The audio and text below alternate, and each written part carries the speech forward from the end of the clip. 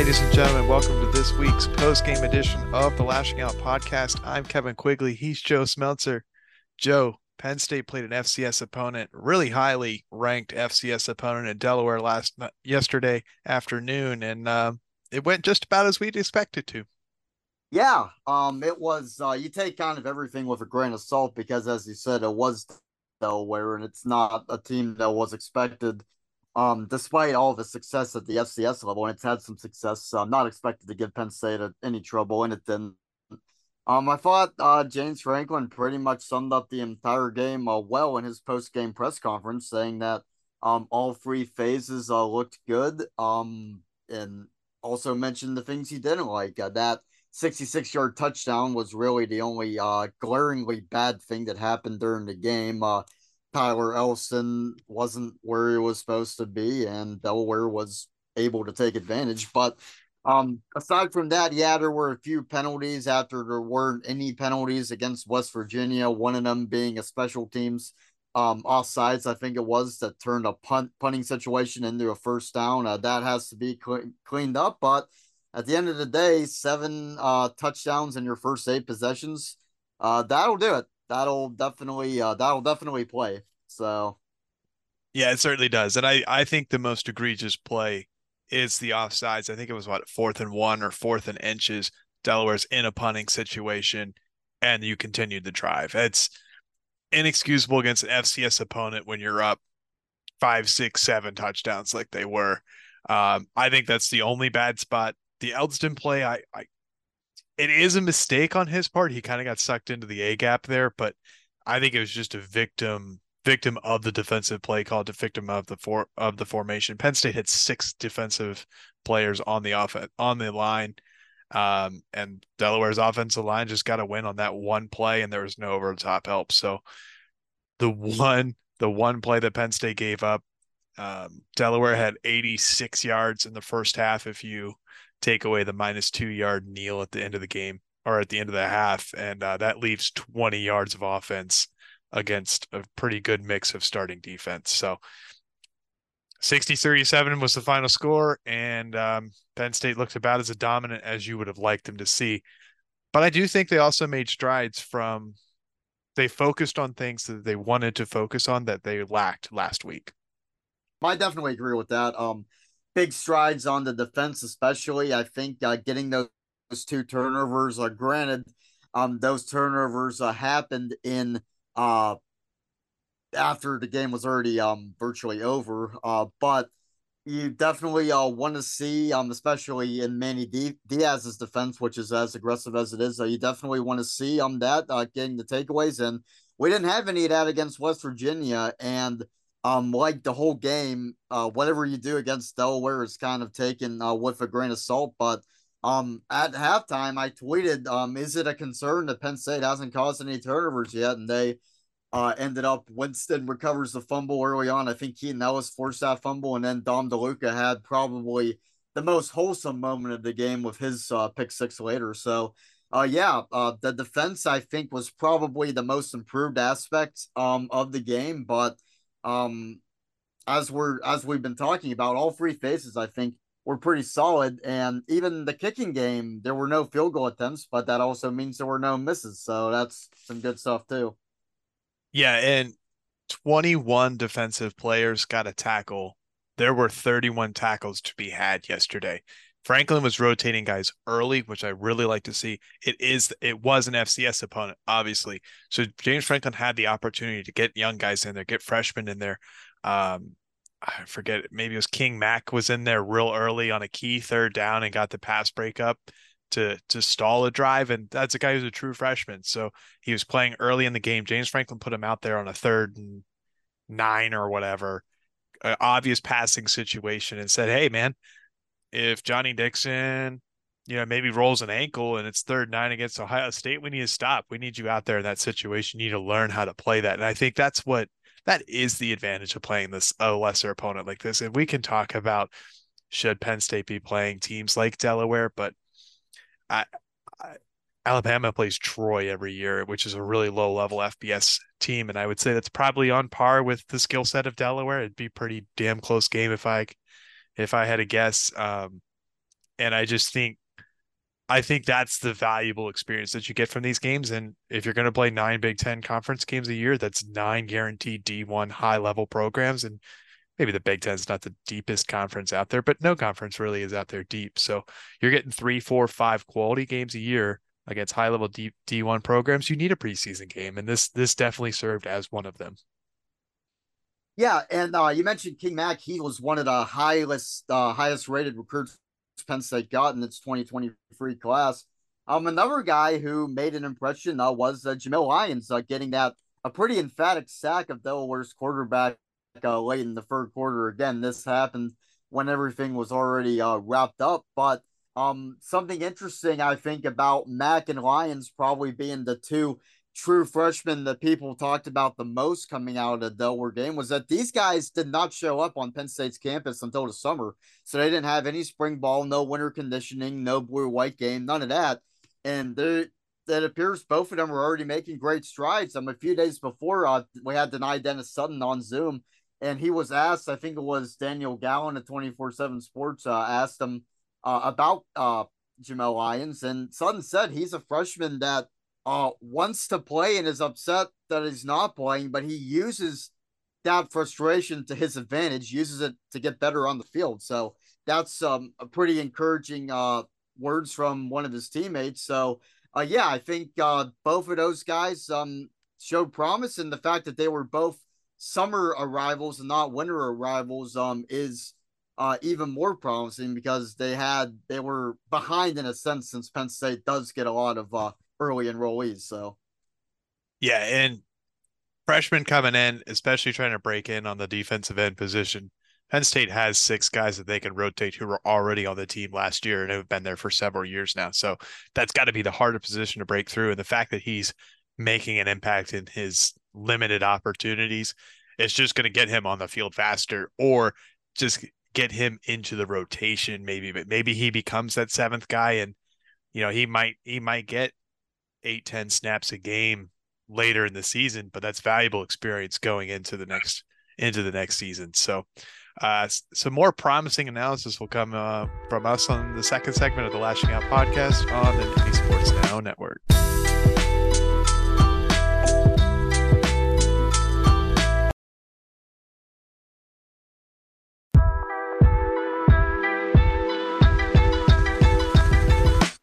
Ladies and gentlemen, welcome back to the second segment of the Lashing Out podcast on the Nittany Sports Now Network. Joe, we went heavy on the defense in the first segment, but Penn State did put up 63 points on offense, or put up 63 points yesterday, 56 of them coming on offense. yeah, and they did it with a very basic game plan, right? Run Nick Singleton, run Katron Allen, and occasionally I don't really like that they did this, especially against Delaware. But I guess Drew Aller did okay on his design runs. But again, I don't want to be seeing any designed runs much at all this season, let alone against an SCS team. And Drew did take a shot on one of those runs that ended up not leading to anything negative, but at the same time, that's just not a risk worth taking. But anyway, yeah, Katron Allen over 100 yards. Nick Singleton, 3 touchdowns. First time he ever had the hat trick in his Penn State career. That's pretty good. That's how Penn State went 11-2 last year. Basically, was riding those two guys, and we probably won't see that as much because Drew Aller is, well, we've said a lot about Drew Aller, and he's living up to that so far. And if he keeps doing that, they'll be passing the ball and slinging it more often than they were last season with new Green Bay Packer Sean Clifford under the helm. But a few things with the offense. I mentioned the design QB runs I didn't like. I also, even though this play worked, why were they calling a flea flicker against Delaware? Like, I'm not really a big proponent of, oh, you should hide your playbook and save it for big games. I don't believe that's too big of a thing, but at the same time, there's really no reason to be fooling around with stuff like that in a game that you're going to win. I don't really. I get wanting to let the kids have fun. They practice all week for it, but just not necessary. But at the end of the day, as we talked about, 7 touchdowns on the first 8 possessions, only 1 punt, um, in that time, no turnovers. Yeah, it was Delaware, but it was also pretty impressive. Yeah, it was. And Drew Aller probably, I'm not going to try to speak in hyperbole, but it's going to very much sound like hyperbole. He has one of the most gifted arms in college football. Like the arm strength that he possesses is NFL ready already. And I'm not trying to just hype him up because he is Penn State's quarterback. I mean, it's you just see it on the field. He's making throws and what is his first start against West Virginia? It's just like, holy shit.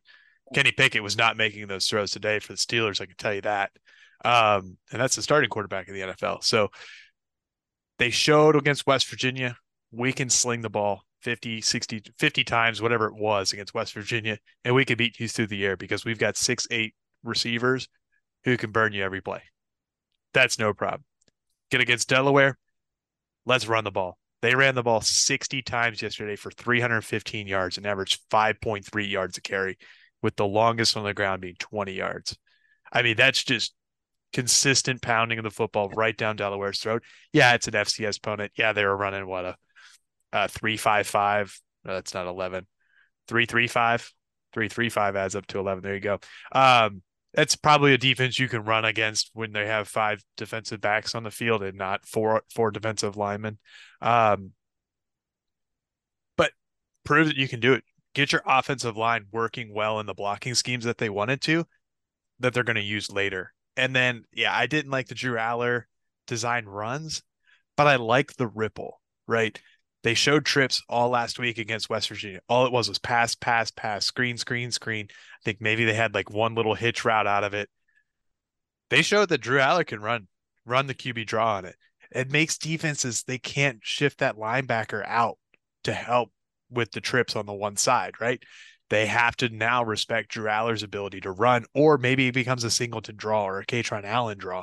So I think it kind of was a necessary ripple, and you could maybe take the risk of Drew Aller taking a couple hits against an FCS opponent where the guys, I mean, they're D1 college athletes, but they're not quite as big as strong as the defensive line of Ohio State and Michigan. It's a, I think it was a calculated risk to show we do have intention to run out of this formation, so don't just sell out for it. I think it's setting up for next week against Illinois and beyond. Yeah, yeah, I agree with that. And one guy you mentioned the receivers, I liked that Amari Evans was in there in the second half. I think that kind of shows that he is not just good enough to play, he's probably close to 100%, right? If you're throwing him in there in the second half against Delaware. He's the guy that we still haven't seen much of. You mentioned Kevin in our WVU recap that he's the guy that could be Penn State's slot guy. Which that remains to be seen. But yeah, he was one of the people on the Earl Campbell award list for players from Texas. So he has the potential to do some big things, and we should talk about Bo Prabula because he was impressive. I don't think he really passed the ball as much as maybe he could have, but Penn State's in a tough situation there because if you're throwing the ball up by 50, well, we saw what that ended up creating with West Virginia and Neil Brown. But I would like to see Bo get more of his arm strength. But overall, it's hard to complain too much about his usage when he was in there early-ish in the third quarter. I think a little more than the midway point. He got to play with the ones, and he threw enough to throw his first college touchdown pass, and he showed what he could do with his legs too. So, more good stuff from Bo, and we'll have to see if they're going to work him into this offense in games that aren't blowouts. In a Will Levis, Tommy Stevens type role. It's something I'll believe when I see because this Penn State offense has so many weapons that it feels like adding something like that really is unnecessary. Because at the end of the day, if you have 3rd and 2 from the 5, or 3rd and goal from the 4 or whatever, you probably rather have Katron Allen getting the ball than Bo Prabula, right?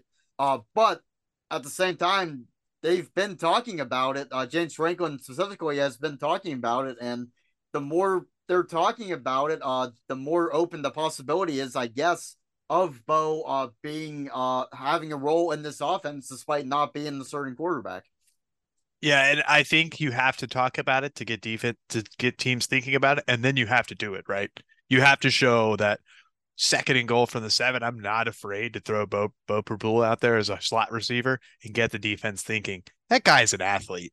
He does remind me of Trace McSorley. I don't know. On TV, he really looks like Trace inside his helmet, wearing the number 9. It's kind of Obviously, scary. it's it just it just screams like in my brain I cannot get Trace McSorley out of my head. But that's the way he plays. And like Trace was a gamer, and I bet Tommy Stevens was too. He's kind of in between the size of Trace and Tommy, but the lion formation could definitely come out. And you want to show it just so teams have to prepare for it. The more ripples you add, the more formations, the more play calls that you put on film, the more teams have to prepare for it. That only helps you. And this team, like you said, has so many position players, so many skill players that they can throw them all at you. It's kind of what Ohio State's had. They maybe don't have 3 number 1 first round wide receivers on the roster like Ohio State usually does or Alabama usually does, but they're 3 pretty damn good receivers, 2 first round running backs, and we haven't mentioned them yet. They actually got the tight ends involved this week. Tyler Warren had 1 catch last week for 8 yards. Theo Johnson, I don't even think had a target last week. They combined for 8 catches and 51 yards. That's an improvement. I think Khalil Dinkins got 1 target from Bo Prabula, but Bo only threw it 5 times. So I think that was a big step. I wanted them to focus on running, and I wanted them to focus on getting the tight ends involved. And I think they did both of those things really well. And then they also, last thing I want to say is they also got offensive line depth in there. Um, Javen Williams got in there, Ola Ione, Anthony Donko. I mean, that was the last bit of offensive line that was put in. And then Drew Shelton was getting time at left tackle. He's not a left tackle. He's getting time over there. JB Nelson was playing all over the place. Names Nick Dawkins was playing center. He didn't start at center. So they got 8, 10, 12 guys in an offensive line too, which is only going to help them. Olu only had to play like 2 quarters today. I don't even think he came. I think he played the first drive of the second half. Yeah, and James mentioned post game that he's interested in seeing what Olu's snap count was. I'll have to look that up myself. My Pro Football Focus information is kind of messed up. I'm trying to find a way to get back in, but yeah, you're right. Offensive line depth was a huge showcase, and that's probably the position where your most where depth is the most useful, I'd argue, especially with Penn State's history. Remember last season, you had your starting left guard hurt himself in warmups and not play the rest of the year. You have Hunter Norzad there to step back in, and now he's your starting center. You also had one of the best left tackles in college football go down, miss 5 games, and you throw a true freshman who they openly said they had hoped to redshirt, throw him out there. He ends up starting the last 5 games and ends up helping throw a block that leads to Nick Singleton's big run in the Rose Bowl. So they're going to need they're going to need more than just a starting 5 offensive linemen. We already unfortunately have an example of that with Landon Tangwall's unfortunate medical retirement, and logic kind of dictates that somebody, and I hate I'm not going to speculate who, but just somebody is going to have, as in coach speak, bumps and bruises, is going to have something where they'll have to miss a game. That's just the likelihood of it. It's very hard to play with the same combination of linemen all year. And I think if Penn State's in that situation where they need somebody to step up, we've seen that there's guys that are more than capable of doing that. We saw that last year, and I think I like the way JB Nelson looked against WVU. I like how Nick Dawkins has been playing both guard and center. I think Penn State has the guys to step up if they're in a 2022-esque situation at the O-line. Yeah, they certainly are, and they have a lot to prove in 2023. Are they going to be that good of a unit? Because this team is going to go as far as the offensive line can protect them. But we'll get to some other teams that have some promise on this college football season in the third and final segment of the Lashing Out podcast on the Nittany Sports Now Network.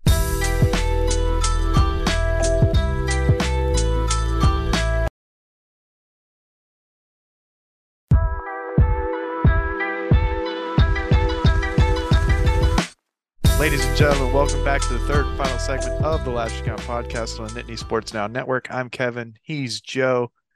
Joe, some big games in college football yesterday. Most notably, Texas upsetting Alabama and really controlling the game that whole time. What other games stood out to you? I got to talk about Coach Prime. A lot of people are kind of sick of hearing about Deion Sanders, but the more Colorado wins and the more they look good doing it, the more they're going to hear about him. And Colorado's already, I believe, they have a big noon game against Colorado State for next week, and that makes sense on Fox's end because people want to watch Deion, people want to talk about Deion, and the fact that they're 2-0 and have won in impressive fashion in both games. I know, is TCU the national championship runner up again? No, but getting a win when you're a 20-point underdog is always an impressive thing, no matter how you do it. Nebraska is not a good football team. I think we've seen enough in the first two games to kind of prove that, but Colorado took care of Nebraska, won by 3 touchdowns. That's always impressive to do against a Power 5 opponent. Storming the field was a little excessive, but I kind of understand it because that program has had absolutely nothing, and now they have something. So why not celebrate that win? I looked on Google. I think that's a Colorado tradition. They stormed the field their first home win of the year. I thought the same thing. I was like, man, we're storming the field against after winning against Nebraska. I do believe that is a tradition of Colorado. Don't quote me on that, but there were a Yeah, few well, articles referencing that. yeah. If that's the case, that's just stupid. There shouldn't be like a set game to storm the field. It should be organic. It should be something that just happens. It should not be planned out. I don't like that. Hey, we're 1 and So 6 now. Let's go. Let's go storm the field. yeah, and I know you're a Clemson guy, and they're probably the worst. Yeah, So they storm the field. They storm the field after every game. Um, I'm not a Clemson guy. I just happen to go there. Yeah, yeah, I think Dion is a great story for college football. There were some people talking about like, oh, Dion used the transfer portal to this amount of success. Will the NCAA crack down on it just because Dion was successful doing it? No. The transfer portal is limited by total number of scholarships. There's going to be no further restrictions on it. If you have 80 scholarships to hand out, you can go and recruit 80 guys. It's simple as that. I don't think NCAA is going to do anything like that. But yeah, you hit the nail on the head. Nebraska's not a great football team. Borderline terrible. Kind of weird that Vegas had the game at -2.5. Just as big of a whiff of we'll bring it back, the Steelers and 49ers game today. Um, so I'm excited to see what Prime does this year. I am just tempering expectations because they've played two borderline bottom dwelling programs for this year. Nebby hung in there for a while. I don't think Sims is, I think he has a lot of room for improvement. A couple big turnovers that just led to short fields for Colorado. So interested to see how their season shapes out. I'm not hating on Dion in any way. Please don't take it that way. Um, I'm just interested to see how it goes. Uh, let's see. Illinois lost to Kansas at Kansas yesterday. Michigan handled UNLV, but no problem. Um, Ohio State was tied with Youngstown State there for a bit. Any other games for you? I fell asleep during it. Did Cal end up beating Auburn? Auburn won 14 to Uh, 10. Carolina, I, App State. App State pushed Carolina to OT again, I think for the second year in a row. Oregon was trailing late and had an epic comeback. I think that's going to be Colorado's first test of the season. Oregon, a little bit of a shaky start. Ole Miss getting past Tulane, but Tulane didn't have their starting quarterback. Miami just trouncing Texas A&M 48 to 33, a dominant 17-point fourth quarter. And then we do got to talk about him, Clemson. It was tight there for a bit. I think it was 17-17, getting close to the halftime. Clemson had two key turnovers. One was a fumble recovery to the 1 yard line for Charleston Southern, and then there was a pick six thrown by Cade Klubnik. But they got that thing rolling in the second half. I think Charleston Southern had like 4 first downs the entire game. So um, we'll see how that goes. And then just to hit the rankings, Georgia's still number one, Michigan number two, Florida State rightfully is number three. Texas jumping Penn State definitely should have. They are the number 4 team in the country at this point in I time. agree. Interesting is going to be how does the Texas USC ranking shape out once USC starts getting into the meat and potatoes of their schedule. But I think right now the top five is correct. Ohio State, Penn State, 6-7. I don't know if Ohio State's been that impressive. I don't think McCord is doing the things that he needs to be doing as Ohio State gets into Yeah, their I meat and think potatoes of their schedule. my take on that is Penn State's probably been better for 2 games, but and we could talk about preseason rankings and if they're good, if they should even be there. But based on the preseason rankings, with both teams being 2-0 and Ohio State being, I think, 4 spots ahead of Penn State in the preseason, has the gap been that wide to where Penn State should be ahead of them? No, I don't really think so. So I think Ohio State being 1 spot ahead of Penn State is probably makes sense. Another ranked team, Utah, had a controversial no call on a fourth down play. Um, Baylor had a chance to catch a touchdown, and as time was expiring, Utah definitely had some defensive pass interference there that was not called. Clemson did fall out of the rankings. Interestingly enough, Iowa sneaks in at 25. So Iowa, I believe, plays Central Michigan next week. Excuse me, Western Michigan. Got my wrong direction there. They do that. That means it's a ranked game, night game in Beaver Stadium in 2 weeks from now. So some promising stuff. North This Carolina is did fall, and Colorado's up 7 spots to number 18. yeah.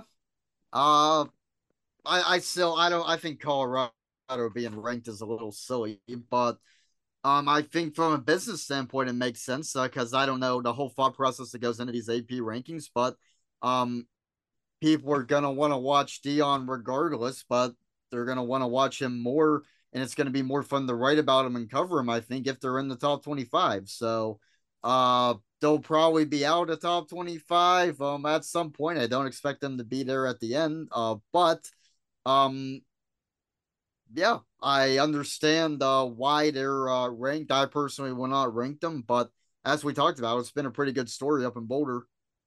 I think that they should be ranked. I mean, it's week two. Who's had more hype? And if you're in the AP poll and you're kind of in the pockets of the people with TV deals and the TV executives, having Colorado as a ranked team, the ad revenue it's going to help those TV contracts pay themselves off. So, not saying that they don't deserve to be ranked, but there's some business aspects to keeping Colorado ranked. I think Colorado has at least 3 losses. They go at Oregon, home against USC, and then they finish on the road at Utah. If Utah gets Cam Rising back and they look anything like they did last year, it is going to be a very tough matchup for them. So I think they sneak back in. I think they probably finish around 18th to 20th in the country, best case scenario. Um, Yeah, if they beat one of those 3 programs, then they have 2 losses and they're probably a little bit higher. But I think they end up about 3 losses this year. unless there's a like a just a mammoth college football game going on that same USC weekend. You got to think game day is going to be in Boulder for that, right?